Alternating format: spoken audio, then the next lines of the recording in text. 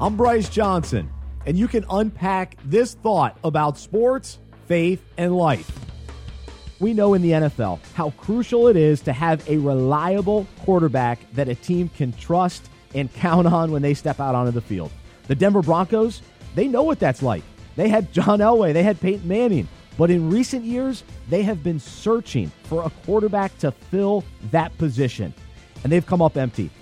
And John Elway this week, he said this. He says, it's a hard position to fill. We tried to shake all these trees around here the last 4 years, and the quarterbacks didn't fall out. So it's difficult. We've taken a lot of shots. We've tried a lot of different situations. Hopefully, with Joe Flacco, we've got it solidified with Drew Lock working under him.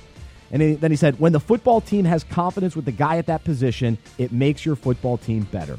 Now, of course it does. And this idea, though, of searching and trying a bunch of different options, to me reminds me of what we go through in life. Because we're searching for meaning, purpose, peace, joy, fulfillment, satisfaction. And we shake all these different trees, whether it's money, sex, power, whatever it is, to try to fill the void that we feel. Now, ultimately, we know that position in our life of what we're really trying to find is found in Jesus, that Jesus is the one that we can have confident hope in, and that he's the one that can lead us in the right direction.